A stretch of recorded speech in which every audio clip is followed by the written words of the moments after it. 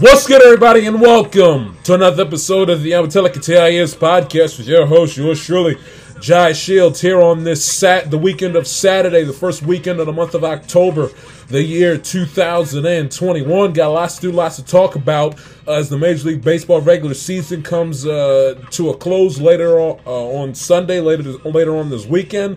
The NL West and the American League wild card spots are still yet to be decided. We'll get into that. Preview Week 4 in the NFL, including that Bucks-Patriots game, two key vital matchups going on in the NFC West, a Raider-Charger intriguing matchup on Monday night, and of course the Week 4 picks against the spread. And you know that I'm going to lead the program with recapping the Thursday night that was between my Cincinnati Bengals and the now 0-4 Jacksonville Jaguars, who have now lost 19 games in a row, dating back to Week 2 of the 2020 season, after they had beaten Indianapolis back in Week 1 of not this past September we're coming out of, but of course September of 2020. So let me just break this game down for you and then take a break, get on to the baseball, and then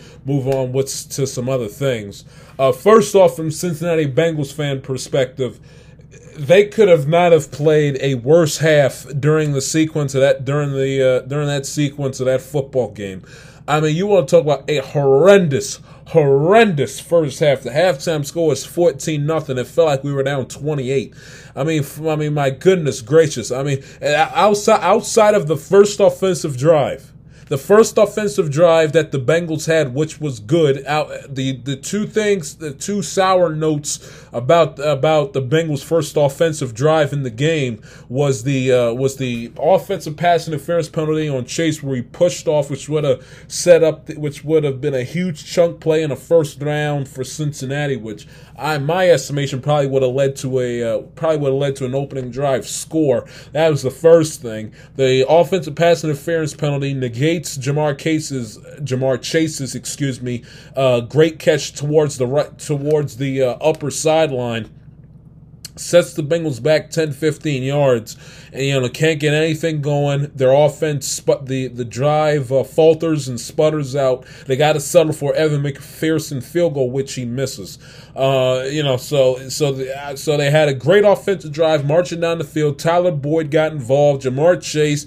I mean, you want to talk about, thank God I didn't overreact and lose my mind and look like a complete fool back in the preseason, because I tell you, you want to talk about a guy that totally has just flipped the switch and has somehow, some way gotten over whatever demons he was dealing with in the preseason and all throughout training camp, because he has just, it's a complete 180 from how he played in the preseason, dropping every ball in sight. The issues with, the NFL ball is harder to see because there's no white stripes. I allow the college ball, taking a year off because he didn't participate for LSU last football season. He sat out because of COVID and everything else. So it's just, and me not being pleased but reserving judgment on draft night in late April, when they drafted him with the 5th overall pick instead of an offensive line.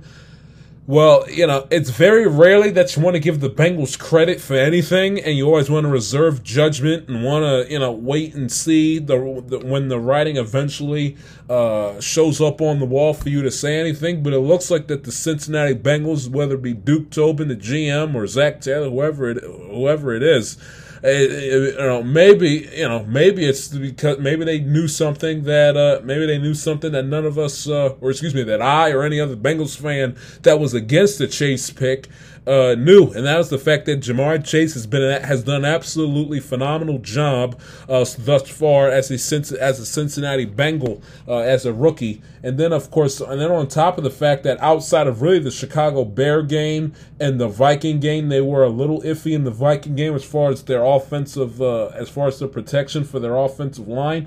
But outside of the Viking game and in the Bear game, where they were just absolutely atrocious, the offensive line for the Bengals has done a damn good job. They did not allow a sack in the Pittsburgh game. Granted, I understand. Again, no T.J. Watt, but still, no sacks allowed is no sacks allowed. And the Bengals only had Joe Burrow get sacked one time. So he went untouched in the Pittsburgh game, and then 5 days later, he gets sacked only one time. In the Jaguar game. You will indeed take that if you are, such as yours truly, a Cincinnati Bengals fan. And then here's the stat that I saw on Monday that I failed to give you guys on Wednesday's episode. Ja'Marr Chase has a 30-yard receiving touchdown in each of his first 3 career games as a starting wide receiver in the NFL. No other wide receiver has been able to do that in the Super Bowl era. Ja'Marr Chase did in the first 3 games. He did not catch a touchdown pass on Thursday night against Jacksonville. CJ Uzomah did most of the heavy lifting as far as the receiving side of the football is concerned. We'll get to him in a minute. But it was a horrendous first half. The defense, my goodness gracious, they were getting deked and were getting faked out on the simplest of RPOs. Trevor Lawrence, we all know how great Trevor Lawrence is, and we all saw from his days back at Clemson how well he is able to run the football and utilize the RPO. He's a 6'6" guy and has the mobility and has the elusiveness and is as agile as a quarterback, who's 6'1", 6'2", 6'3", a lot smaller guy. Think of Lamar Jackson. Not saying he's Lamar, but you get the idea. He's buckling the knees of Logan Wilson at the goal line, for crying out loud. And an absolutely horrendous job by the defense. The soft zone that they were playing, especially in the first half, where their corners were playing 5 yards off the guy, giving Trevor Lawrence and his receivers tons of separation to work with. I did not understand. They could not generate that much of a pass rush. They only got to Trevor Lawrence one time. And it was a vital time in the game with later on in the second half. But they could not generate any form or any sort of pass rush against Jacksonville. Their offensive line was absolutely phenomenal in the game. Tons of separation. Their wide receivers had a field day. Didn't go crazy, and Lawrence only threw for 204. But their wide receivers had plenty of separation to work with. Only 204 there, and their offense had plenty of separation to work with. Shenault Jr. had a 99-yard receiving day, just to throw that out there. But their defense was very spotty in the first half, running the football again. Trevor Lawrence, 8 carries, 36 yards. It was deking them and juking guys left and right with the read option play. Robinson on 18 carries ran for 78 yards and 2 touchdowns. Defense was very, very spotty in the first half. Offense, outside of that opening drive that got negated by the Ja'Marr Chase offensive pass interference and the Evan McPherson opening drive missed field goal, the offense stalled out in the first half as well. And then and then I even tweeted, if you go to my Twitter account, @JShield, I even tweeted this at halftime. This is essentially what we need to do. Okay, they better not score not one more touchdown in the second half, and we need to go off and score about 21, 28 points in the second half. They either must have looked at my Twitter account, they either must have got on their phones and looked and some let's see what the Bengals fans are saying at halftime. They got booed off the field at half, by the way. To jog your memory, they got booed off the field, off the field at halftime, and was just absolutely horrendous going into halftime with a 14-0 deficit. I myself did not understand nor like the conservative playing it safe mentality. The Bengals stopped the Jaguars at the goal line and make that 4th and goal stand, which I will get to from a Jacksonville standpoint in a minute. They stop them at about the 1-2 yard line, and rather than airing it out, offensive line has been pretty solid throughout the night, even though you haven't mustered to score a touchdown at that point in the game. Why not? And knowing that you get the ball to start in the second half, and then I believe they had like either one or two timeouts at their disposal. Why not fling this thing out and say, hey, let's at least go into halftime with some points on the board, so we get the ball started the second half, and we either tie the game with a touchdown, or we put ourselves within 4 by either kicking a field goal or kicking a touchdown based on what we do on this drive if we put the ball in the end zone or go and settle and kick the 3. I myself would have been a little risky and would have been a little aggressive with it. Let's see if we can get ourselves out the end zone, work the sideline, stretch the field, and then, there was certainly enough time for them to do so. They got the ball back. They got the ball back with plenty enough time. Let me go back at the video as I'm speaking and go ahead and pull it up just to be sure. But they had more than enough time to utilize their timeouts, keep Jacksonville on their feet, and be able to muster up a last second, a little 2-minute drill to close out the end of the first half and go into halftime with some momentum after a incredibly flat and just disgusting opening 30 minutes to begin the game. It's just why not go ahead and try? Why not go ahead and see if you can try to put the ball in the end zone, kick a field goal, something. I understand that's just me, and I understand from a fan standpoint, fans are usually more aggressive.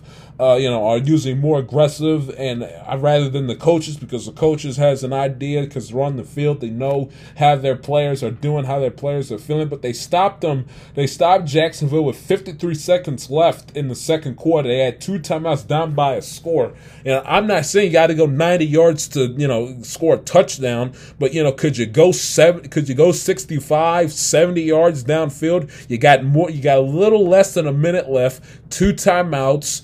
You got the playmakers that you have on offense. Your offensive line was solid in the first half, all things being considered. Why not go down the field, see if you can kick a field goal or score a touchdown so you can go into halftime with a little bit of momentum? They didn't decide to do that. It ended up working in their favor because they marched right down the field on their opening drive and ended up scoring a touchdown to make it 14-7.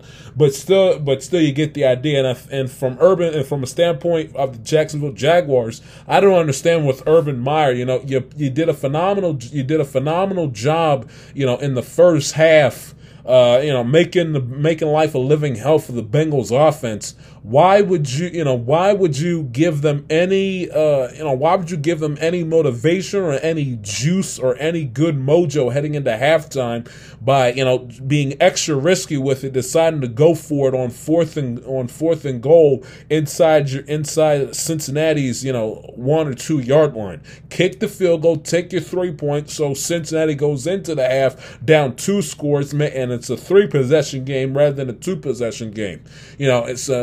So Cincinnati has to score 3 touchdowns to take the lead, or 2 touchdowns and a field goal to tie it, rather than having to score 2 touchdowns to tie the game, 2 touchdowns to tie the game, 2 touchdowns and a field goal to take the lead, or 3 touchdowns to go up by 7 points. So I do not understand it. I understand, Urban Meyer and Jacksonville desperately wanted to get that win and wanted to get the sour taste of losing out of their mouth that's been essentially sitting there since the second week of last season. I get that. And, Trevor Lawrence, the young rookie, and Urban Meyer, the first-time NFL head coach. But in my eyes, I would have kicked the field goal. You had a phenomenal first half. Nobody expected you guys to be up against what was an impressive, a team coming off of an impressive, gritty, cultured / tide-changing victory against Pittsburgh last week. Many people predicted Cincinnati to win this game. I forget how much they were favored in Vegas by. This is, Cincinnati on paper is a much better team than Jacksonville is. Nobody expected you guys on prime time, no less, to go out there at on the road, go up against the Bengals and be up by 14 at halftime. Be satisfied with that. Build on that. They got booed off the field for crying out loud. You couldn't kick the field goal and make life life just a little bit easier for them. Down 17-0, you had to try to go for the gusto and start chasing points too early in the game and try to go up 21-0, and then knowing that if you don't get it, the crowd's going to be energized and the fans are going to have something to cheer about for the first time essentially since the Bengals opening offensive drive. I mean, I don't understand it, but the offense for Cincinnati was just completely stagnant. Their defense wasn't that much better, and it was just a horrendous performance in the first half. And like I said, they made up for it in the second half by going out there and kicking ass and taking names in the second half. Defense stepped up tremendously. Only gave up one score in the second half. That was a fourth quarter touchdown by Jacksonville, erasing a 14-point deficit, outscoring Jacksonville 24-7, scoring 14 points in the third quarter to win the game 24-21. And I thought about this in the back of my mind, and I didn't tweet it, and I didn't say it out loud because I didn't want to put it out there in the ether and put out there in the air and possibly jinx it and me look like an idiot. But I thought to myself when the Bengals got the ball back with about five. I might be wrong, but I think it was 5:34 left to go in the fourth quarter when Cincinnati got the ball back. I said to myself, Cincinnati got the ball back late fourth quarter. I said to myself, Cleveland ain't gonna get this ball back. The ball is going to be in Joe Burrow's hands. The offensive playmakers were starting to run the ball. We're starting to get into. We've been in a rhythm all game long in the second half. In the second half, we played phenomenal football offensively. Joe Burrow's cooking. C.J. Uzomah's had a hell of a game. Jamar Chase has done his part. Tyler Boyd had a nice catch on a 3rd and long that the Bengals had to have. When they started that drive at Jacksonville's 10 with about 5:32 left to go in the fourth quarter, and Jacksonville only had one timeout, I said to myself, I didn't say it out loud, but subconsciously I was like, we're winning this game. Jacksonville ain't going to get this ball back.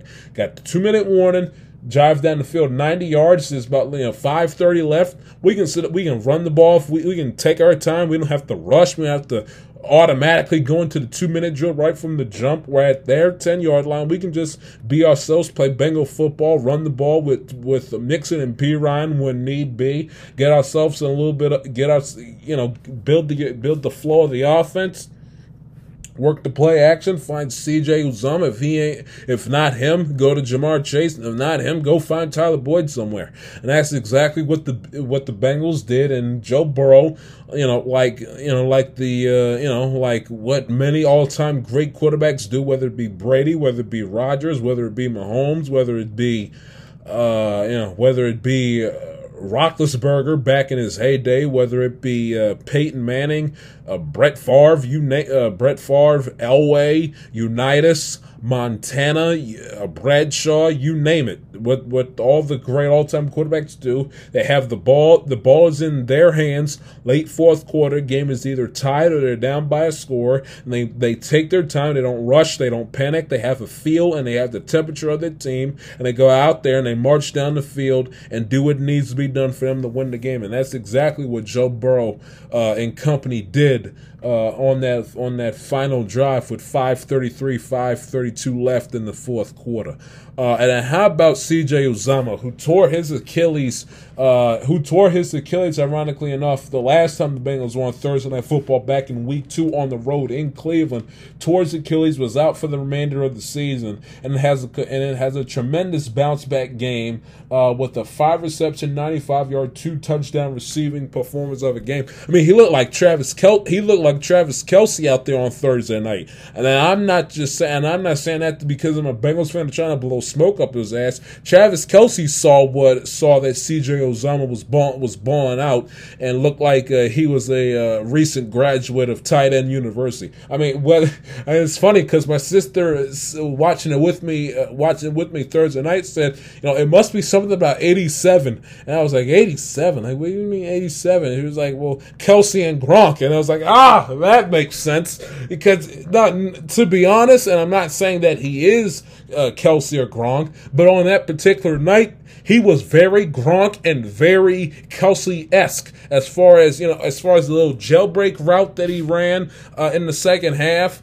In the fourth quarter, whether it be a little jailbreak route that he ran, or the route that he ran to set up Evan McPherson's game-winning field goal in Week 1 in the Viking game in overtime on that play action little side kick out route that he ran out on the left side of the offensive line, and just catching the ball, bouncing off of defenders, and just powering his way and overpowering his defenders, and just saying, if you're in my way, get the hell out of the way. I'm going to score this touchdown. He was very Kelce-like on Thursday night.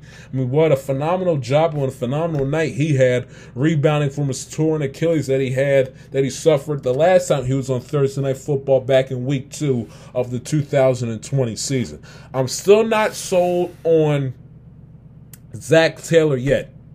Gotta be honest, gotta be fair. He makes me a little nervous. Why every time on 2nd and long we run the ball, I have no idea. His play calling abilities are not exactly that of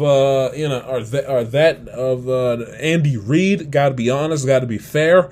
But one thing I can't negate, and one thing I can't hate on, and one thing that I gotta take note and factor into why this team is 3-1 as of now, in first place in the AFC North, is one of two things. One, you can see his players love playing for him. I don't know how he did it or what he's doing, but he has won the respect of the players in that locker room. They love playing for him. They play hard for him. They put out a competitive, valiant effort outside of the Bear game. Put out a competitive, valiant effort every single time they suit up and buckle up their shin straps. So they play hard for him, and they like and seem to respect Zac Taylor a whole hell of a lot. Which, whether it doesn't even have to be football, they can be soccer, basketball, baseball with the manager, hockey, lacrosse. You pick the team sport. When the players inside that locker room trust, respect, and like the coach that they play for, you're gonna win games simply because of that in and of itself. You respect and like playing for your coach, and you want to make him proud, and you want to be able to please him with the phenomenal performance out there on the field for she or he to be proud of. Which is part that's the intangible piece of what makes a great coach. Your team, the team that you coach, want to go out there and put forth the extra effort and go the extra mile, make that extra tackle, lay out and make that catch, put a little oomph behind that pass, go out there and make the hit, put a little oomph when they punt or kick the ball off, things of that nature. Part of what makes a great coach and what makes a good coach that lasts and that wins in this league is having the respect of the players that they play for. And Zac Taylor has that. Am I completely sold on as far as his play calling, and completely sold on Zac Taylor the coach? No, I'm not as of now. I still need to see more, and he's done a phenomenal job with this team up until this point. But which shouldn't be thrown out with the bathwater, and he deserves to be. I don't know if commended is the right word, but deserves to be like, all right, now you're starting to see a little something, because of the fact that he's heading into the Bear game. He had only won one road game in his NFL head coaching career. Now's the point in time he needs to start stacking up the wins. I get that, but hey.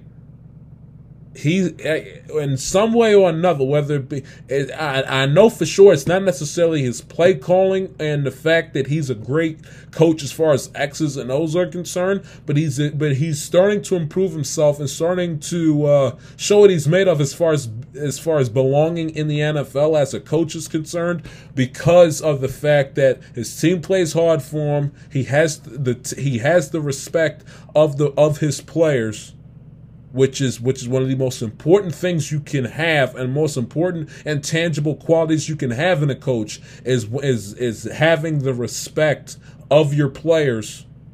Is the first thing. And second thing is, and I said to myself, I'm not sure if a Marvin Lewis coached Bengals team makes that comeback at home, down two touchdowns after an incredibly flat first half. I'm not sure if a Marvin Lewis coached Bengals team makes that comeback. And the fact that a Zach Taylor coach team does go out there and make that comeback, a comeback that playoff teams and soon to be hopefully Super Bowl contending teams know how to make and know how to construct and know how to execute, and go out there and do. And when a clock hits triple zeros at the end of the fourth quarter, they're the one with the most points.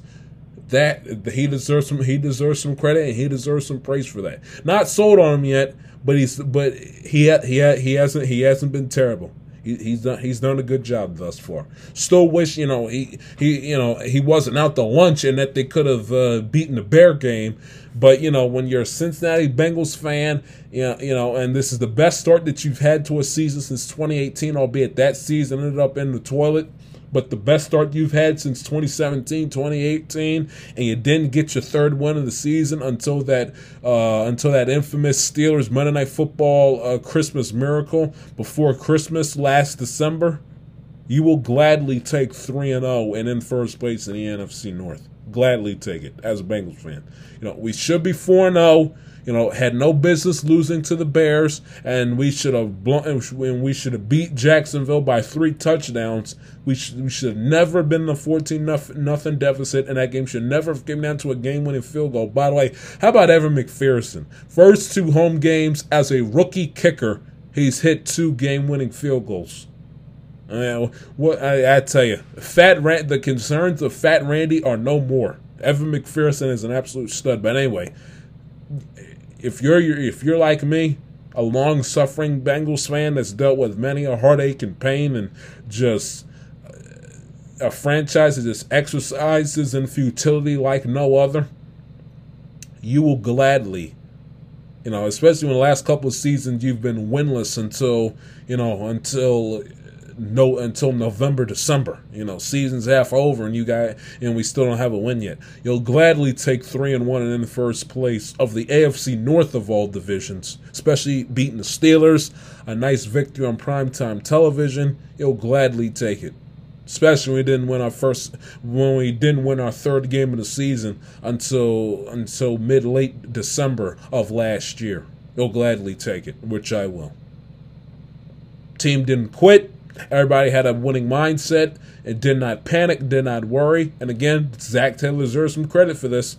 From Zach Taylor to the coaching staff, Burrow, all the way on down. Everybody played well and had a mindset that, hey, damn it, we're not going to lose this game. No need to panic, no need to worry, but we're not losing this game. We're better than this. And they went out there, outscored Jacksonville 24-7. And they're sitting and they're 3-1 on the season, and I understand it's only 2 games in, but they're undefeated at home. Now that's due to change because we have Aaron Rodgers and the Super Bowl contending Green Bay Packers next Sunday, which should be a phenomenal day at the office. But hey, I'd rather go into Green Bay 3-1 than go into Green Bay 1-3 or 0-4. So. I got to be honest, got to be fair, got to be objective. Do not expect us to be very competitive against the Packers. I get that. We are still a quote-unquote rebuilding franchise that's a couple years away from making a deep playoff run, in my opinion. But everything's looking promising for my favorite football team playing in the Queen City by the Ohio River. Phenomenal job Thursday night, boys. Phenomenal job. Great comeback. Should have blown them out. Shouldn't have been in a hole to begin with. But a win is a win. And 3-1 in first place in the AFC North is 3-1 in first place in the AFC North, whichever way you slice it. And who'd have thought that we'd have a better record than the Kansas City Chiefs through the first month of the season? Who saw that coming? Any given Sunday. Take a break, just getting started. This is the I'm Metallica TIS podcast on Stitcher, Anchor.fm, Spotify, Apple Podcasts, Google Podcasts, iHeartRadio. Back in a flash.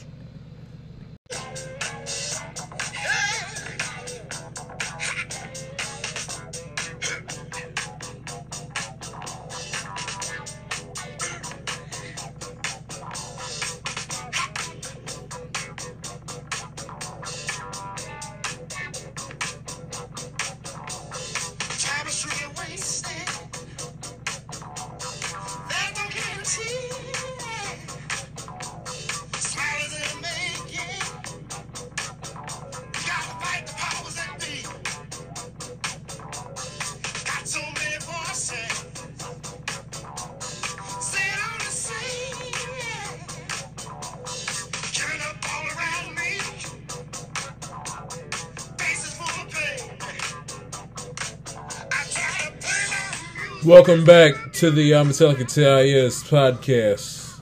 Switching gears now to Major League Baseball as we are now in the final week of the regular season, which is kind of crazy, considering the fact that at the baseball, it's this baseball season has felt longer than usual. I mean, granted, it seems like it was only yesterday. It was early April, and opening day got washed out, quote unquote washed out. There was a 40% chance of rain, but they didn't want to play because it was like 45 degrees in Boston. And I remember their opening day was the next day, that Friday. It might have been like April 5th, something along those lines. The first Friday of the month of April, and I froze my rear end off. It was 30, no lie, early April. It was 35 degrees outside. Not in the morning, but all day. It was 35 degrees.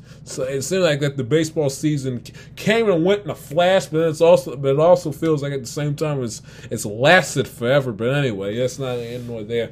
Since we last chatted, the Braves and the Astros have won their divisions. The Phillies couldn't get anything done down in Atlanta. They stink. Enough of them. So their division. So the division is locked up for the Atlanta Braves. Congratulations to them. They won the NL East earlier this week, and the Houston Astros won the AL West a few days ago. As it was only a matter of time until they did, with Seattle playing good and everything. But they won the AFC. They won the AL West earlier this week. So the West and the East and the American and National Leagues are locked up. Just to give you a rundown of who's won what divisions before we get to the two races that are left, and that's who gets the American League wild card and who wins the NL West. English guy. The Braves get the National League East. Brewers get the National League. Brewers get the National League Central. Cardinals locked up the I think what is it the fifth and final the fifth and final seed in the National League playoffs, i.e. the second wildcard team. So they will just essentially sit back and wait and see, do they catch a plane to San Francisco or LA to play that National League wildcard game later in the early parts of next week. They're currently, at the time I'm recording this episode, at 90-70. Milwaukee won their division, so they won their division. So the NL Central is all locked up. And then, of course, in the West, San Diego's finished. San Diego is going to finish the season with a sub 500 record, folks. For all the noise and for all the chit-chat that occurred all throughout the offseason in January, February, and all through March, and how they played the Dodgers in early April, and they went out there and laid a big, fat, giant egg in the second half of the season. The best they can finish is 80 and 82. They're going to finish with a sub-500 record, and Jace Tingler should not be the manager of this franchise once the season is over. They've lost 7 games in a row, completely imploded, and they've lost 9 of their last 10. But we knew they were finished. That's neither here nor there. And then, of course, the Dodgers and the Giants, as of now, 3:18 on a Saturday afternoon. The Giants have a 2-game advantage over the Dodgers for the National League West. The Dodgers essentially lose one more. They lose a game. San Francisco gets their division, as the elimination number for the division for the Dodgers is at 1. They're behind San Francisco by 2 games. It's not necessarily a miracle, but it's a chicken wing and a prayer for them to snatch the National League West from the Giants, who have been the best team in baseball all season long. And essentially, both of these teams don't lose. The Dodgers have gone 8-2 in their last 10 games. They won 8 out of the last 10. Currently riding a 5-game winning streak. The only problem is that the Giants have done slightly better, winning their 9 of their last 10, and they're currently on a 7-game winning streak with a 2-game advantage over LA in the win column, with 106 wins the Giants have, and the Dodgers have 104.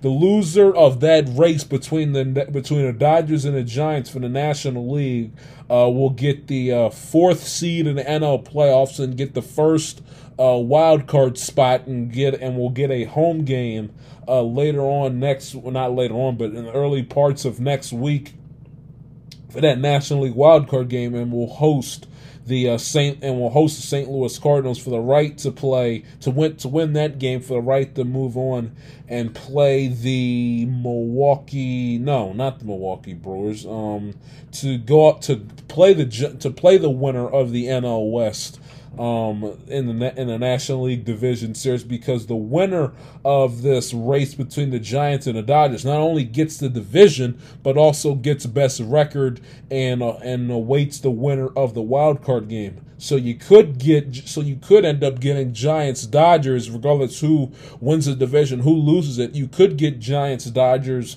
in the NLDS as easily as you could get Cardinals Giants or Cardinals Dodgers in the NLDS. That remains to be seen. While we already know what the other NL Division Series matchup is going to be, and that's an obvious answer, is going to be between Milwaukee and Atlanta in the first of the 2 National League Division Series to kick off of the 2021 MLB playoffs. If Major League Baseball, and they probably will do this come next season, if you were to do it by seeding and not place so much emphasis on division winner, if you do it essentially the way the NBA does it, where winning your division still means something, but the seeding in the playoffs puts more emphasis on record rather than winning your division. If you did it the NBA's way, you would essentially have the winner of the West, the way it stands, gets the bye, quote unquote, and wins their division. But you would essentially have Atlanta be the lower seed in the National League playoffs. The winner of the West would get the highest seed, and the winner of the Central, this of course being Milwaukee, who's going to finish with a better record than St. Louis regardless, would get the second seed in the West, or excuse me, get the second seed in the National League. Cardinals get the third. No, wait, scratch that. So the winner of the NL West gets the number 1 seed in the NL playoffs. The second place team in the NL West gets the second best seed in the National League playoffs. The third best the third seed goes to the third best team in the National League, which would go to the Milwaukee Brewers. The fourth best seed would go to the Cardinals with 90 wins, and then the fifth and final seed would go to the Braves because they play in the weaker division, who are going to end their regular season with no more than, just checking, who will finish their regular season with no more than 88 wins. So they will be the only team in the National League playoffs who will not win 90 plus regular season games. But anyway, that's just something that I just thought I'd break down here as we are discussing the baseball. But the NL West chase for the division, winner of Giants Dodgers not only gets the division but also clinches best record in the National League and does not have to and will not have to, but will await the winner of the National League wildcard game between St. Louis and whoever finishes in second place in the NL West. So that's item number one. And then, of course, item number two is the winner is the American League wildcard situation, as the East, Central, and Western divisions are all locked up.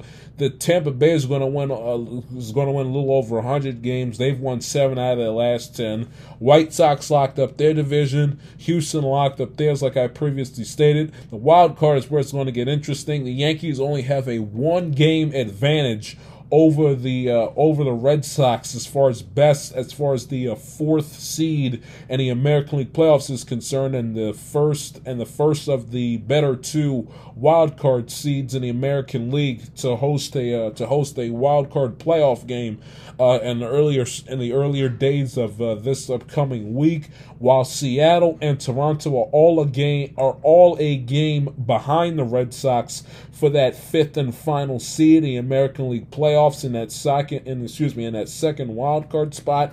Toronto plays my Orioles on Saturday afternoon. Yankees are getting smacked by the Tampa Bay Rays, who have nothing to play for at this moment in time, at the process of this recording, down 7-2 in the top of the 6th inning.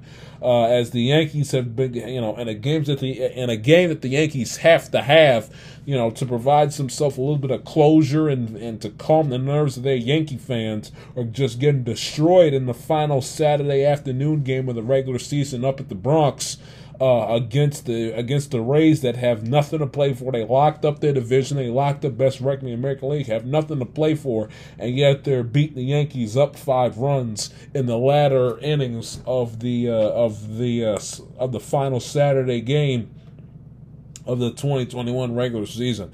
Meanwhile, the Red Sox are in Washington to close out the regular season. That's the game that they have to have. The Nationals, of course, they're 65-95. They've been out of their coup de grace to their season was when Ryan McKenna scored on a walk-off infield single hit by Ramon Urias back in July when they got swept by my Orioles. Their season's been over. Their season's been over ever since then.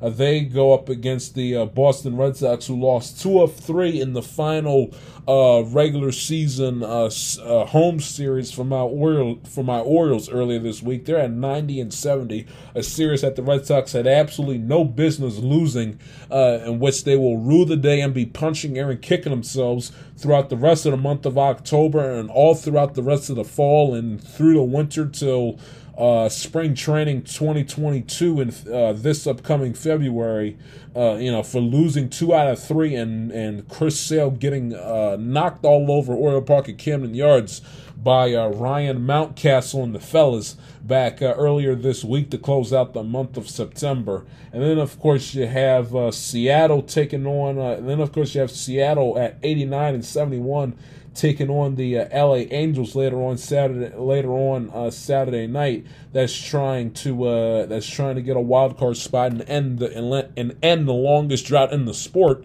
which is from 2002 up until 2020, and it could either end at 2020 or the streak could extend to 2021, years without a playoff appearance. Of course, the 2001 season, where they set all sorts of regular season records, got best record in the American League and got beat by the Yankees in the ALCS of 2001. So you keep an eye on those matchups to see who gets those 2 wild card spots and whose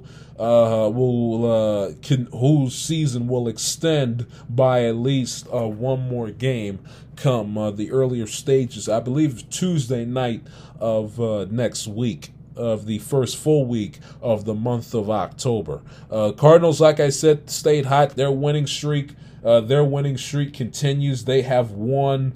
Their winning streak is just. I mean, they're just on a complete and utter tear.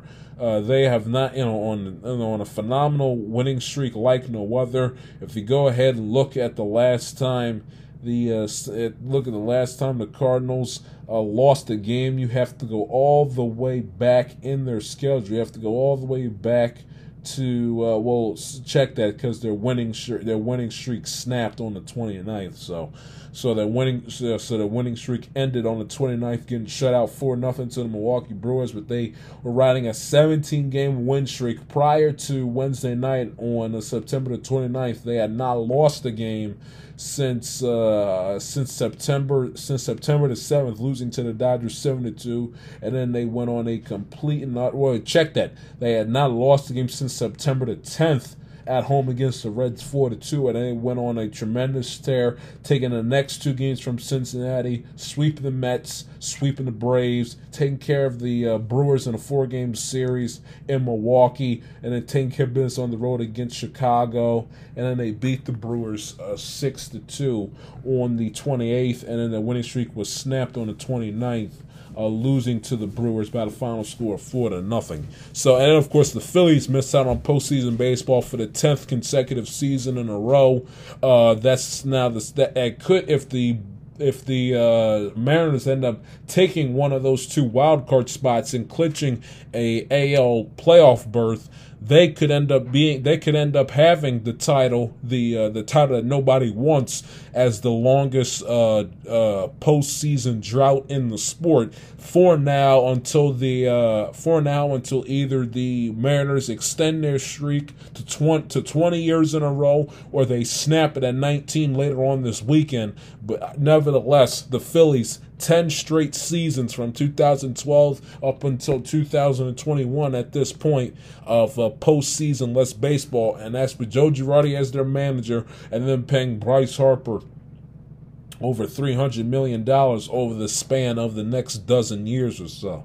But that's your status report on the baseball. Phillies missed out on the postseason for the 10th straight season in a row. Second longest streak in the sport. Could be the first longest, depending on if the Mariners get in. Keep an eye out for who gets the American League wildcard spots between Toronto, Seattle, the Yankees, and the Red Sox. You could keep an eye out on that and see if you have to play an extra regular season game 163 on Monday, or the wild card game will be settled by 6:30 at the latest come Sunday afternoon, to see who plays in that American League wildcard game to kick off the postseason next week.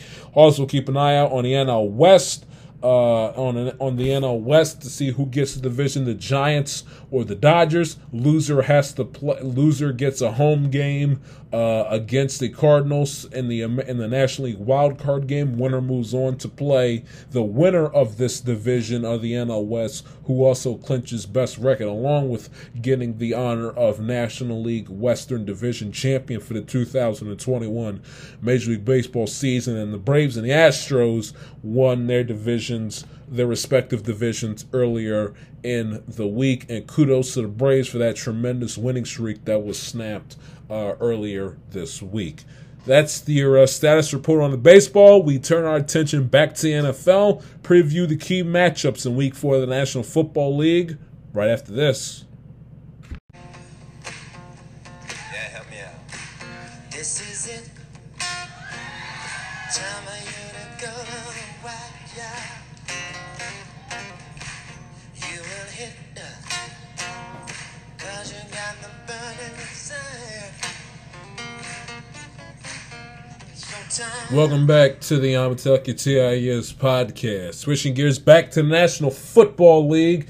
Preview the key matchups in Week 4 to keep an eye on as we go down the list here, from the games from the 1 o'clock window to the Monday Night Football game that will be amazing between the Raiders and the Chargers. Panthers and Cowboys is game number 1. Very interesting game. Panthers are undefeated, 3-0, one of the best records in all of football. Sam Darnold has played absolutely out of his mind since he's gotten underneath the awful reign of Adam Gase and the New York Jets. It's going to be one of their earliest, biggest tasks of the season, going up against, albeit they're 2-1, but still Dallas Cowboys, one of the best offenses in football throughout the first 3 weeks of the season. In my eyes, until I am proven otherwise, until the Giants prove themselves they can win a game. We all know the Eagles are going to stink. They're a rebuilding franchise, and until Washington gets their defense organized, they are by far the best team in the NFC East. Zeke, I understand it's one game and it was against the Philadelphia Eagles, but it looks like he might have been able to found his old self. He's back to running the football at a high level that we all know he's capable of being. That's why he got that tremendous contract a few years ago. Dak Prescott, of course, hell of a quarterback. Not great, but still a hell of a quarterback nevertheless. CeeDee Lamb, Amari Cooper and the gang, phenomenal performance they've had the first 3 weeks of the season, and a phenomenal game they had against Philadelphia in particular. Just a couple of notes to keep an eye on. Carolina has not allowed 14 points or fewer. Has allowed 14 points or fewer in each game this season.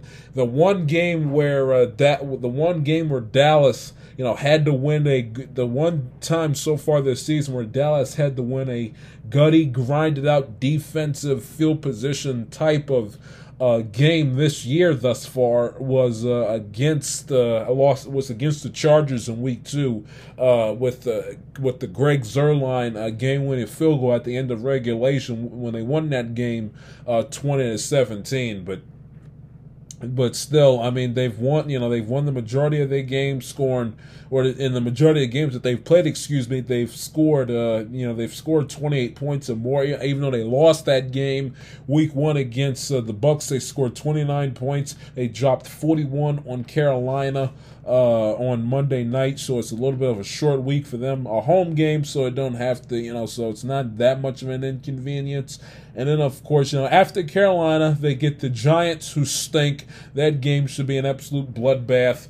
Then Week 6 against the Patriots, who knows? Bye week 7, and then on Halloween they get the Vikings on Sunday Night Football. Then Denver, who by that time will probably will have come back down to earth by Week 9, November the 7th, and then of course it's the Atlanta Falcons, Week 10 of the 14th of November, and then they run into a little bit of a buzzsaw. They get Kansas City Week 11, Raiders Week 12, the Saints Week 13, and then they got to play Washington Week 14. How Washington will be playing come early December is remain to be seen. But anyway, Carolina have had a couple of weeks, have had quite a few days off. Their Week 3 game was a win on the road against the Texans, so they've had quite a few days to gather themselves and to prepare for this game. Going on, Dallas, which has a significant, as far as preparation time is concerned, is at a greater disadvantage than Carolina is, because Carolina has had the Friday night after the Week 2 victory, Friday night, Saturday night, Sunday night, Monday night to see Dallas play, and then Tuesday, Wednesday, Thursday, Friday, Saturday. So they've had 9 days to prepare for this game, while Dallas has only had Tuesday, Wednesday, Thursday, Friday, Saturday, and Sunday. The 9 days to the 6 days that Dallas has. But anyway, it's going to be a match that I'm going to keep my eye on. And then listen to this stat. Teams coming off of a Monday Night Football game are 21-25 against teams coming off of a Thursday night game in NFL history. Dallas is 0-4 as the team coming off of the Monday night game and get in such games in franchise history, which is why I brought that up. Carolina having 9 days to prepare for this game. Dallas only having to deal with the 6. The advantage that Dallas has is that it's a home, this game on Sunday is a home game, so they don't have to worry about travel. Carolina, one of 3 teams in the Super Bowl era to allow fewer than 15 points and to allow fewer than 50 rushing yards in each of their first 3 games to begin the season.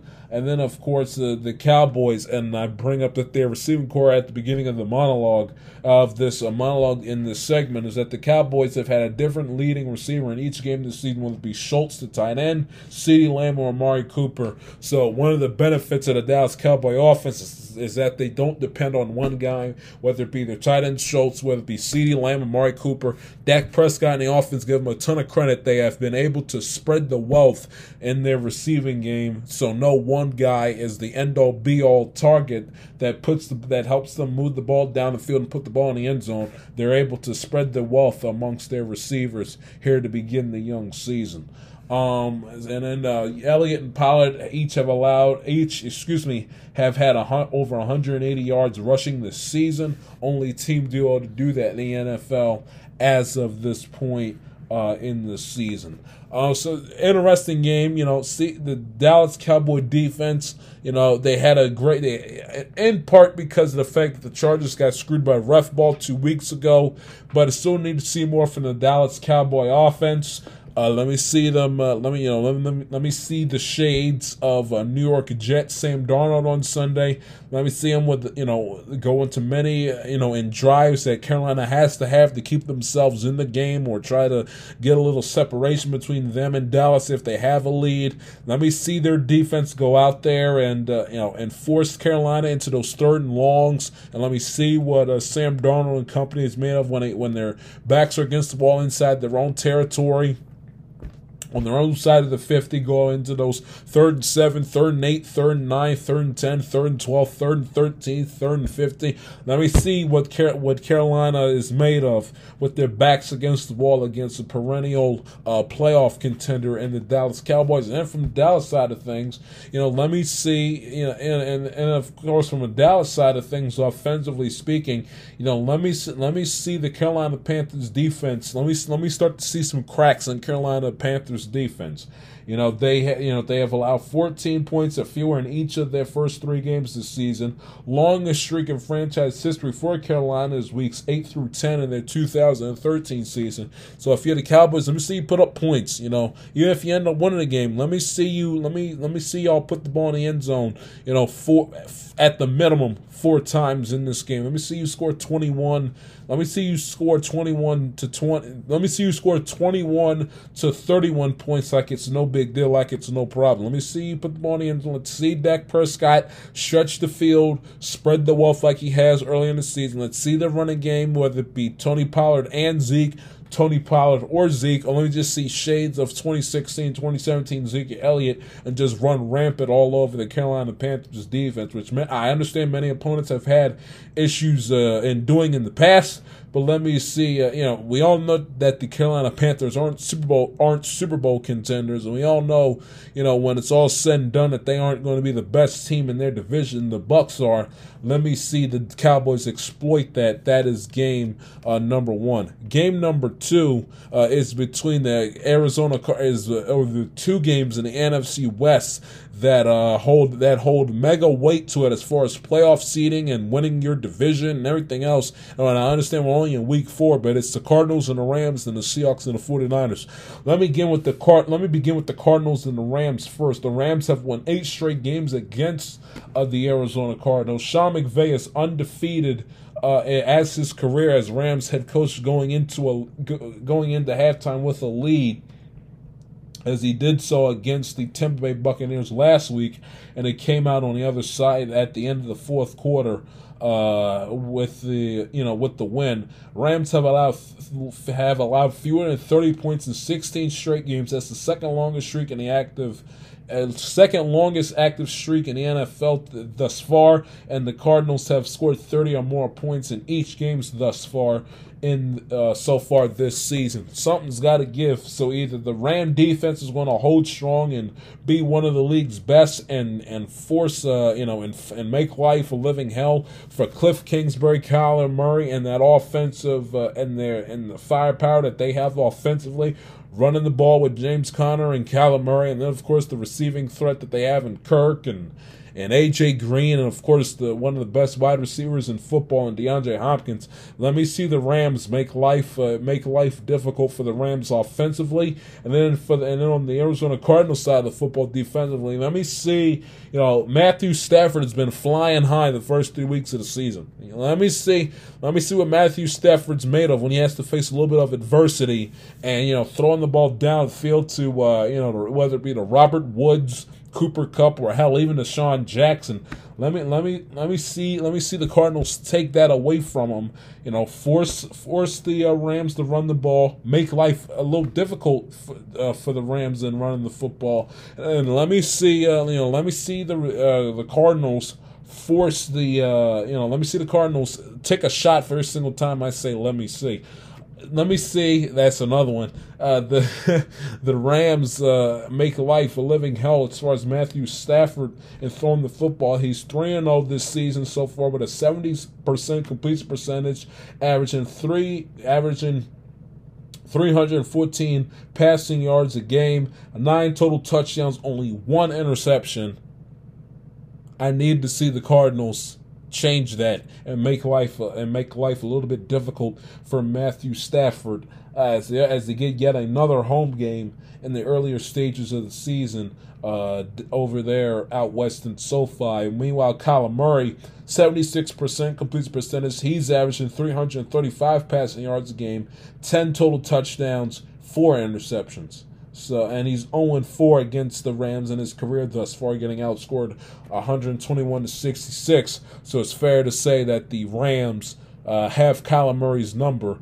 Let's take a look and see if Kyler Murray has anything to say about that, and will the trends continue as far as it being a one-sided affair between the Rams and the Cardinals, or will things change and the Cardinals start to slow down the high-flying Rams, who, going off of what I said earlier in the week on Wednesday, that the Rams are the best team in the NFL. Let's see the Arizona Cardinals go out there and change that come Sunday afternoon. And then, of course, you had the other matchup in the NFC West between the Seahawks and the San Francisco 49ers. Seahawks were, their offense was asleep at the wheel, and their defense got ran out of U.S. Bank Stadium last Sunday on the road against Kirk Cousins and the Dalvin Cookless Minnesota Vikings offense. I want to see them bounce back against the San Francisco 49er defense that lied down and died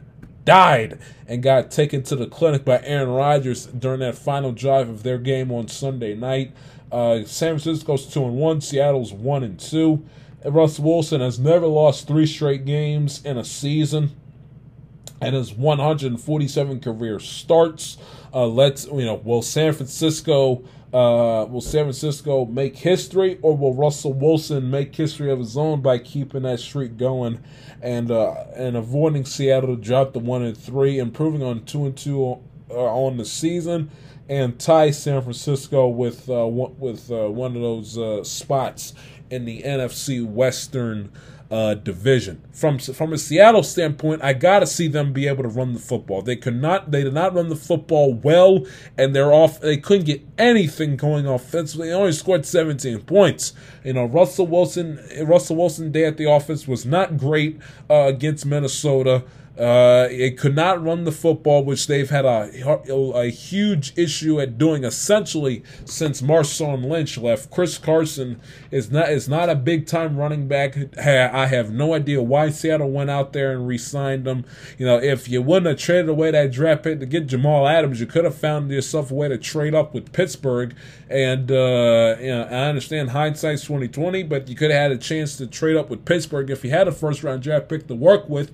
And who knows, you could have Najee Harris in your lap, which is what the Seahawks need in the worst way, is an offensive threat as far as a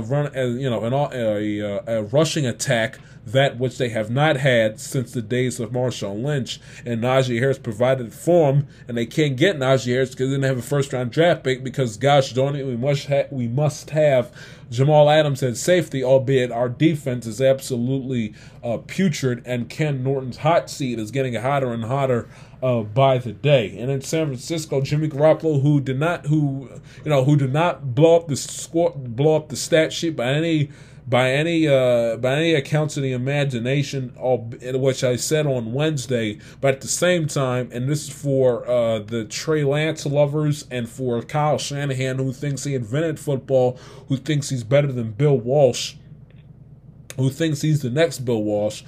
Jimmy Garoppolo did march down the field with under a minute to go and shoulda, coulda, woulda led but he did lead the 49ers on what could have been the game-winning touchdown to Kyle Juszczyk with less than 40 seconds left in regulation at home against Green Bay on that Sunday night, which people tend to forget about. I don't forget about, but what people tend to forget about when they are so trigger happy to critiquing Jimmy Garoppolo. He did march San Francisco down the field and put them in a situation, if their defense could have gotten a stop, for them to win the game on Sunday night. So it's going to be a very interesting affairs in the NFC West. The Cardinals and the Rams are both undefeated. One of those teams will not be come the end of Sunday afternoon, and the Seahawks and San Francisco. Will both of these teams be 2-2 at the end of the day on Sunday, or will Seattle drop to 1-3 and San Francisco be 3-1? Remains to be seen. Those are going to be two very interesting games to keep an eye on Sunday afternoon. One of the two best outside of the Buck Patriot game. Those two games are the two best games on paper heading into Sunday's action. The two NFC West games between San Francisco and Seattle, and Arizona and the Rams. Both teams, the Arizona and the Rams, are undefeated. High flying offense for both teams, as a matter of fact. But the Rams are the more complete team because they've had a phenomenal offense the first 3 weeks of the season, and then of course they have that great defense to back it up.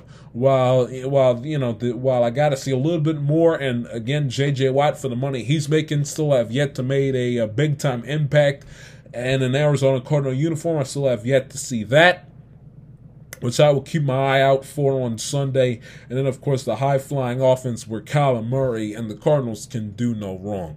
And then, of course, you have, the Ravens and the Broncos. Only bring this matchup up because of the fact that the Ravens, looks like that this could be the beginning of them going on a nice little hot streak.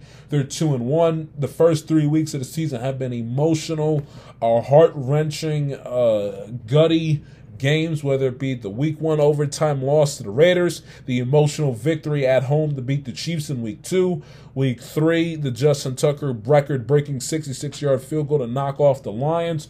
Wouldn't shock me if their game against Denver goes down to the wire as well. Denver is essentially the AFC's Carolina Panthers, one of those teams that you did not expect and did not see being undefeated heading into the second month of the season in the month of October. Teddy Bridgewater has done a phenomenal job for the Denver Broncos, and of course that defense, who has Von Miller back and is looking like the shades of their 2015 championship defense. One of the reasons why the Broncos are 3-0.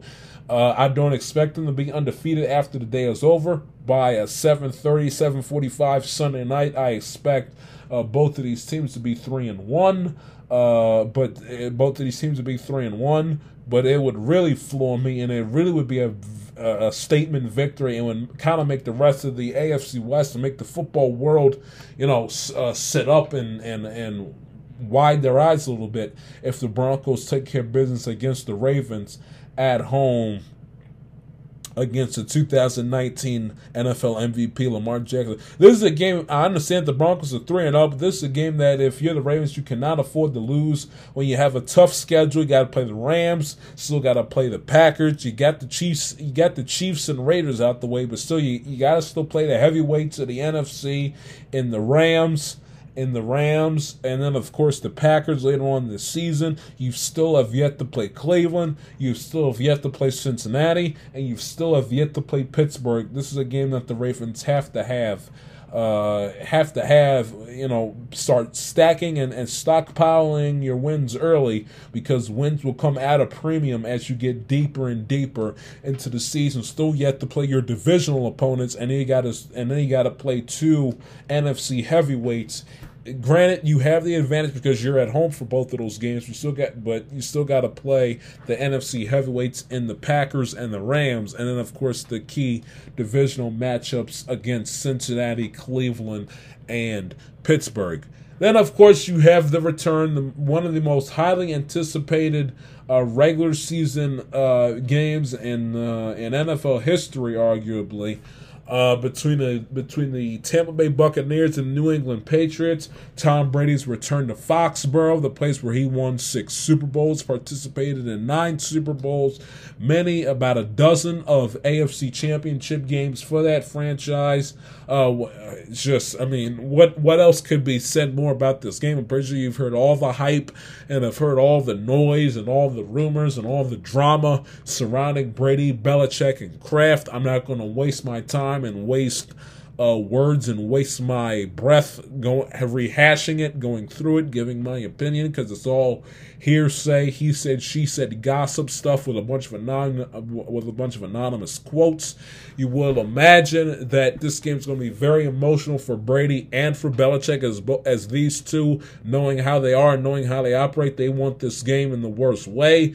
Belichick, of course, with his team being 1-2, 7-9 season last year. Brady and the Bucs, the defending champions, 1 year removed after leaving the Patriots. He wants this game in the worst way imaginable to improve his franchise to 2-2 and stick at the Tom. And of course, Tom, and the way he is, he wants to stick it to the greatest coach of all time, and Bill Belichick. And wash the bad taste of that Ram game out of their mouth and improve to 3-1 on the season. It's going to be a huge fiasco, a huge deal. It's the final day of the MLB regular season, so no Sunday night baseball they have to worry about going up against. It's going to be no NHL or NBA preseason, no training camp garbage, none of that nonsense. It's going to be it might end up breaking the record as the most watched, highest rated Sunday night football game of all time, which I will look up and see if I can get you in the next segment to see what the highest rated Sunday Night Football game, since it's been on NBC since 2006, is in the last 15 years or so. But highly anticipated matchup. I'm not gonna bore you, because you know what's going on, but emotions are going to be high. And the video tribute and the reception. If any Patriot fan has the nerve, the temerity, the audacity, the unmitigated gall, and the chutzpah and the balls to boo Tom Brady tomorrow night, They need to donate their brain to science and never go to another New England Patriot game again, and just give up on just being a sports fan. Because if you boo Tom Brady, there is legitimately something wrong with you. Seriously, I'm not bullcrapping. If you're listening to me and you are a New England Patriot fan, whether you're watching the game on TV at home, or you're one of the fortunate that has a ticket to Gillette Stadium on Sunday night, if you boo Tom Brady, there is something legitimately wrong with you. You don't boo him. There should be about a 5-10 minute standing ovation for Brady on Sunday night. And I expect the video tribute at Gillette Stadium to be absolutely phenomenal. But once the ball kicks off, it's going to be all business. And I'm looking forward, especially on how the game goes and how the game ends. I'm also looking forward to seeing what the post-game handshake, if there will be, between Brady and Belichick. Yeah, you'd have to figure that they would at least, regardless who wins or loses, you at least would figure that there would be some sort of a handshake, maybe even a hug between Brady and Belichick. Because after all, they are responsible as one of the greatest dynasties, not just in the history of the NFL, but in the history of American team sports. So factor that into the equation. Tampa needs this game as far as getting back to the individual teams and not so much Brady and Belichick. Tampa needs this game again to wash the bad taste out of their mouth. They were horrendous defensively. I mean, their defense is overrated. Their defense stinks. They got taken to the clinic by the Cowboys in week 1. Week 2, they weren't that much better against Atlanta, albeit the defense had 2 pick sixes in the game, which kind of put the game to bed from a Tampa standpoint. But their defense is overrated. It stinks. And if there's any game that they could have and that they need to kind of build their confidence defensively, it's against the New England Patriots, who are ranked 24th thus far this season offensively, who were not a big factor and who did not perform well against the Saints last week, and really have not performed well offensively all season long. This is a game that the Tampa defense needs to kind of wash the bad taste out of their mouth and to rebuild their confidence defensively. They signed Richard Sherman earlier in the week. If it makes a difference, remains to be seen. And of course, from a Patriot perspective, it's an opportunity for their offense. It's an opportunity for their offense to get off the schneid and to see if Mac Jones and company can put up some points against the Tampa Bay defense. And of course, the Patriots defense, which is ranked 5th thus far this season. Bill Belichick knows what Tom Brady's going to do better than anybody that's going to be on the field on Sunday night. So I expect Tampa to win the game. I expect it to be a close, tight, gritty, emotional football game. But if anybody knows what Tom Brady's going to do, it's Bill Belichick. He is a defensive genius after all. Coach with Tom from 2000 from 2000 to 2019. That's 20 seasons, 19 years. Anybody knows TB12, it's Bill, and you know that even if the Buccaneers win this game, it ain't gonna be a cakewalk. That I can guarantee you. But anyway, should be a very intriguing and very special and emotional game.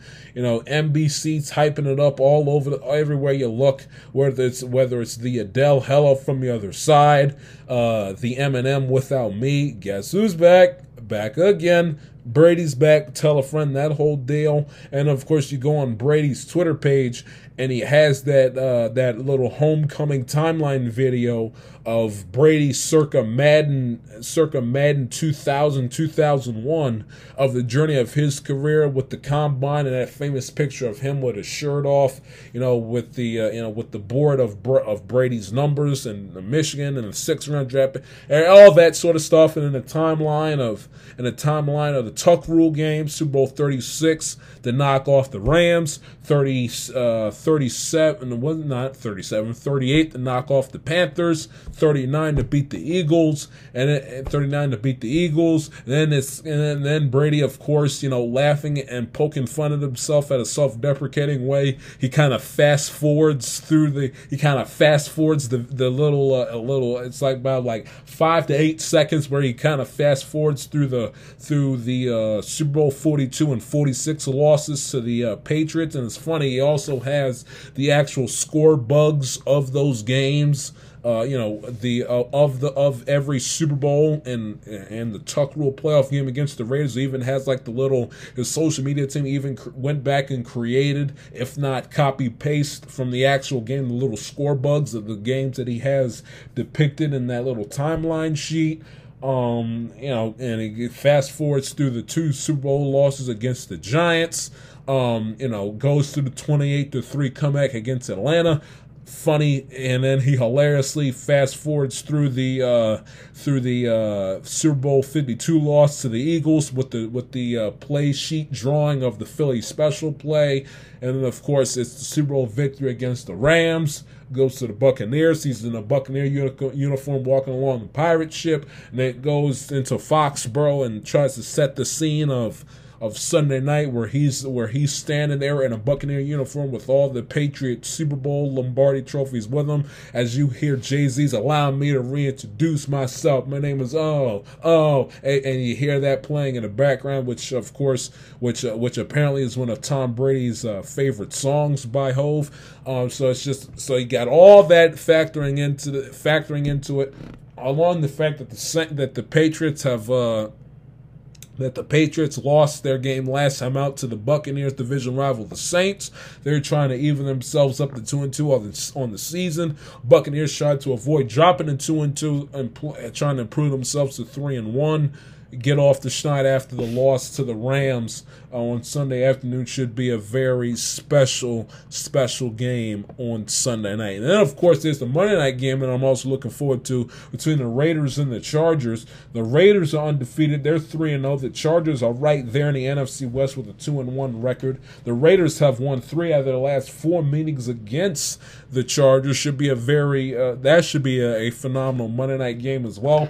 Raiders coming off an overtime victory that was like pulling teeth going up against the Miami Dolphins on Sunday. They go on the road to play the Chargers at SoFi. Chargers coming off of a last-second gritty victory against the Kansas City Chiefs. As you have it's funny. You got a key and important vital matchup in the AFC West, and Patrick Mahomes and the Kansas City Chiefs are nowhere to be found in this game. Who would have saw that? You knew that the Chargers were going to be good, at least I did. You knew that the Raiders were going to be competitive, but 3-0, the way Derek Carr is playing and their defense has totally stepped up, and for now has done a complete 180 on their performance. I mean, they were very spotty against Jacoby Brissett and the Dolphins, but having said that, a phenomenal season to begin the year, first 3 weeks of the season nevertheless. And you get Raiders Chargers Monday Night Football. It's going to be a complete doozy. I will pick that game and all the other games in Week 4 of the National Football League in the Week 4 picks against the spread to close out the program. This is the Amatelica TIS podcast. Don't go anywhere. Back after this. 2 trailer park girls go round the outside, round the outside, round the outside. 2 trailer park girls go round the outside, round the outside, round the outside. Guess who's back again? Shady's back. Tell a friend. Guess who's back? Guess who's back? Guess who's back? Guess who's back? Guess who's back? Guess who's back? Guess who's back?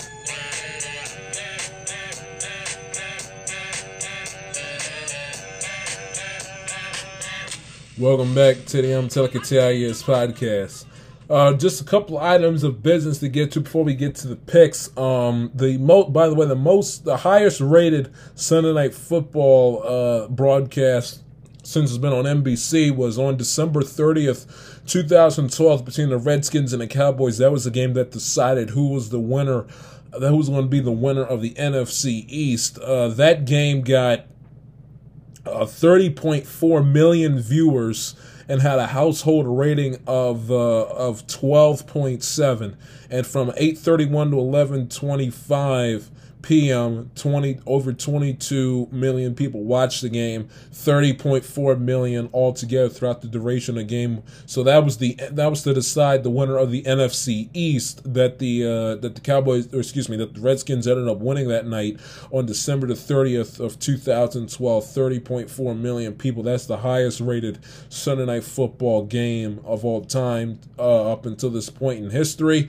We will see, and I'd be shocked if it didn't. See if the Buccaneers Patriots game doesn't surpass that number. By the way, Gronk, everyone's making a big deal about Brady, but also another Patriot great was supposed to make his return to Foxborough, that being the great tight end Rob Gronkowski, who won't even be in the building on Sunday night, not traveling with the team from Tampa to Boston. Rib injury he suffered in their loss against the Rams last Sunday. He will not make the trip, and he won't play against the Patriots. And Chase Claypool, who injured his hamstring in their loss against my Bengals last Saturday, he is downgraded to out. After missing, originally listed as doubtful after missing Friday's practice. He is downgraded to out in their game against the Packers on Sunday. So just a couple of housekeeping items to attend to before we get to our Week 4 picks In the National Football League, by the way, in order of business, Blue Jays up 7-1 through 3 against my Orioles at this point in time in this recording. So just keep an eye out on that. Week 4 picks. First weekend in the month of October, which is hard to believe. First 3 weeks of the NFL season have gone by like that at the drop of a hat. Hard to believe.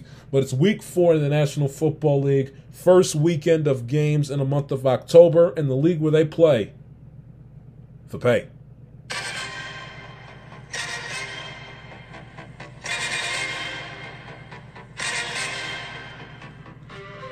Game number 1 will be between game number 1 that I will pick is between the Washington football team of 1-2 going up against the 1-2 Atlanta Falcons.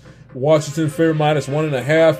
Washington got absolutely smacked by the Buffalo Bills their last time out, while the Falcons coming off of their game last week, their last second road victory over the New York Football Giants. Washington favorite -1.5. This is the game that Washington should and has to have if they want to get back on track, and save their season potentially before it slips away from them. Give me Washington to win this game by the final score of 27-17. Buffalo Bills going up against the Houston Texans. Houston lost their last game, Week 3, at home against the Carolina Panthers, while Buffalo, like I aforementioned, took care of business at home against Washington. Buffalo favored -17 points. Give me the Buffalo Bills to win this game by the final score of 42-10. Detroit Lions going up against the winless Detroit Lions, who lost, and I mean lost, getting screwed by ref ball. A delay of game penalty should have been called. And, of course, the wonderful magic of Justin Tucker's leg. 66-yard record-breaking game-winning field goal last week. They're on 3. I believe they're going to get their first win of the season going up against the hapless Chicago Bears, who did not show up against the Cleveland Browns on the road last week. Dropped to 1-2. Bears favorite -3.5. Give me the Detroit Lions to win this game by the final score of 17-14. And the Carolina Panthers going up against the Dallas Cowboys. Cowboys 2-1 going up against the Panthers 3-0.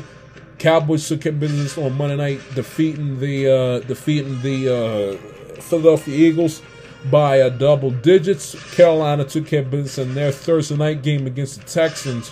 Give me Dallas to win this game, their favorite -4. Give me Dallas to win this game by the final score of 28-24. Indianapolis Colts, they're 0-3 and got to save their season and save it quick, fast, in a hurry. And not a better opportunity against the Tua Tagovailoa-less Jacoby Brissett-led Miami Dolphins, who lost in a heartbreaker last-second field goal. Not last second, but heartbreaking game-winning field goal in overtime. Daniel Carlson improved the Raiders to 3-0 on the season. Miami drops to 1-2. Both of these two teams need this game if they want to be a playoff contender as the season rolls along. Miami favorite -2.5. Give me the Dolphins to win this game by the final score of 17-14. Cleveland Browns taking on the Minnesota Vikings. Vikings took care of business at home in their home opener against the Seattle Seahawks, who were dead as a doornail. The Cleveland's favored by a point. Took care of business, like I said, against the hapless, inept Chicago Bears. Give me the Browns to win this game by the final score of 28-23. Giants, the winless Giants, the hapless Giants, the disgusting waste of my time Giants, going up against the New Orleans Saints, who took care of business, got their second win of the season at Foxborough. They take on the New York Football Giants. Oh, wrong song, sorry about that. Going up against the hapless, winless New York Giants, who are 0-3, lost the last second field goal by Younghoe Koo of the Atlanta Falcons. Last second field goal to put them over the top to extend the Giants' losing streak on the 2021 season to 0-3. Saints favored by a touchdown. Give me the Saints to win the game by the final score. By the way, this is going to be a game with a lot of emotion for the Saints as they return back to the Superdome for the first time since the effects of Hurricane Ida. Give me the Saints to win this game by the final score of 27-14. Tennessee Titans go on the road to take on the hapless New York Jets. They are also 0-3. Tennessee favored by 6 points. Tennessee took care of business against the Colts in their first divisional matchup of the season at home against the Colts. Jets return home to MetLife Stadium. Give me the Titans to win this game by the final score of 37-17. While the Kansas City Chiefs trying to get off the schneid, they've done something that the Chiefs, led by Patrick Mahomes and Andy Reid, do not do often, and that's lose back-to-back games. It's almost a gift from the football gods that they're playing the hapless Philadelphia Eagles, who have been out to lunch their last 2 games of the season after defeating the Falcons to begin the new year. Chiefs favorite -6.5. Give me the Chiefs to win this game by the final score of 35-21. And the Arizona Cardinals going up against the Los Angeles Rams. Both of these teams are 3-0 heading into this Week 4 game. Rams favorite -4 points. Matthew Stafford and the Rams and their defense just too damn good for me to pick against them right now. Best team in football. I believe they're going to improve to 4-0 on the season. Give me the Rams to win this game by the final score of 27-23. Seattle Seahawks going against San Francisco 49ers. San Francisco 2-1 on the season, suffered their first defeat of the year thanks to the wonders of Aaron Rodgers and Green Bay Packers and a leg of Mason Crosby. While the Seahawks trying to get off the schneid, they've lost back-to-back games, trying to improve the 2-2 on the season, win their first divisional matchup of the 2021 season. San Francisco favorite -2.5. Give me the Seattle Seahawks to win this game by the final score of 20-17. Denver Broncos going up against the Baltimore Ravens. Denver Broncos undefeated on the season to the surprise of many football fans across the country. They're 3-0 going up against the Baltimore Ravens, who are 2-1. They're 2-1 thanks to the genius and the guts that this football team has, from the head coach in Harbaugh and Roman all the way down to Lamar Jackson, to the leg of Justin Tucker that kicked that record-breaking, unbelievable 66 game-winning field goal to knock off and to escape the Detroit Lions last Sunday. Baltimore favored by a point. Should be a tightly, highly contested game that will put Ravens fans' hearts into arrhythmia and give them many heart attacks wanting to run to the high blood pressure medicine. Give me the Ravens to win this game, and a close one, 24-21. Green Bay Packers going up against the Pittsburgh Steelers. Green Bay, aforementioned, took care of business against the 49ers on Sunday night. They're 2-1, while the Steelers got punched in the mouth by my Cincinnati Bengals at home back in Week 3. Tough opponent, tough ask with their inept offense. TJ Watt is back, which is a plus. But when Aaron Rodgers and the bad man that he is, they're just getting started up there in Green Bay.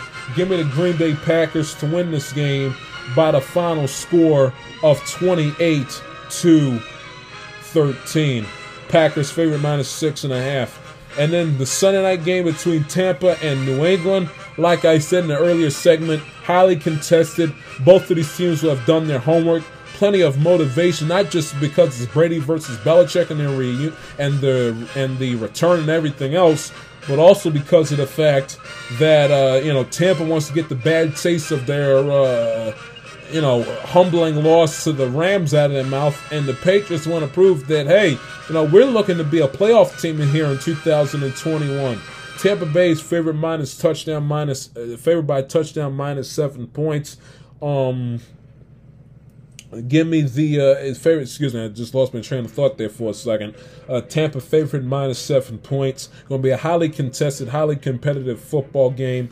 Give me the Tampa Bay Buccaneers to win this game in a classic by the final score of 24-21. 1. And then in the Monday night game between the Vegas Raiders and the Los Angeles Chargers, I think the Raiders' undefeated season ends here. Give me the Chargers, who are favored by a field goal to win this game, and a highly contested matchup by the final score of 27-24. Raiders coming off of a highly contested overtime victory over the Dolphins at home, while the Chargers coming off of a highly contested emotional last-second victory over their nemesis and the Kansas City Chiefs on the road. Should be a great weekend of football. I expect the Vegas. I just for the pick's sake, give me the Chargers to win the game 27-24. That game should be very good. Tampa and New England should be off the charts. Baltimore and Denver should be off the charts. The Seattle-San Francisco should be great. Arizona and the Ram game should be great. And if you want to go one game in a 1 o'clock window, which should be I would go with Carolina and Dallas to be the best game in the 1 o'clock window. But that is your Week 4 picks against the spread in the National Football League for Sunday afternoon, Sunday night, and of course the Monday night game as well. And that is your show, and that is another episode of the I'ma Tell Like It TIS podcast in the books. Let me see if I can give you another element of baseball to keep you clued in on. Yankees are just getting destroyed. Absolutely gutless, heartless performance by them, getting destroyed by Tampa, who has absolutely nothing to play for, and the Yankees are getting smacked at home by Tampa, who they always get destroyed by, down by 10 runs, 12-2. It looks like the Yankees are going to need a chicken wing and a prayer from Toronto and from Toronto, Seattle, and Boston. So they need the Orioles, the Nationals, and the Angels to cover the Yankees' hide in what has been an absolutely gutless, heartless, disgusting performance from the New York Yankees and what has been a crazy season for the Bronx Bombers like no other. But anyway, I get off the beaten path. Your Week 4 picks against the spread, and that is the show and another episode of the I'ma Tell Like It TIS podcast in the books. If you enjoyed what you heard, new to the program, please do not hesitate to subscribe and share with your friends and family. Follow the show on Twitter at @I'mmaTell_it_TIS, and the show on Instagram at @I'mmaTellIt_podcast, and yours truly on Twitter and Instagram at the J Shield. It is your boy Jai Shields, and don't hesitate to answer the question of the episode, available only on Spotify. It's your boy Jai Shields. Talk to you next week. Enjoy the baseball and enjoy Week 4. Talk to you later.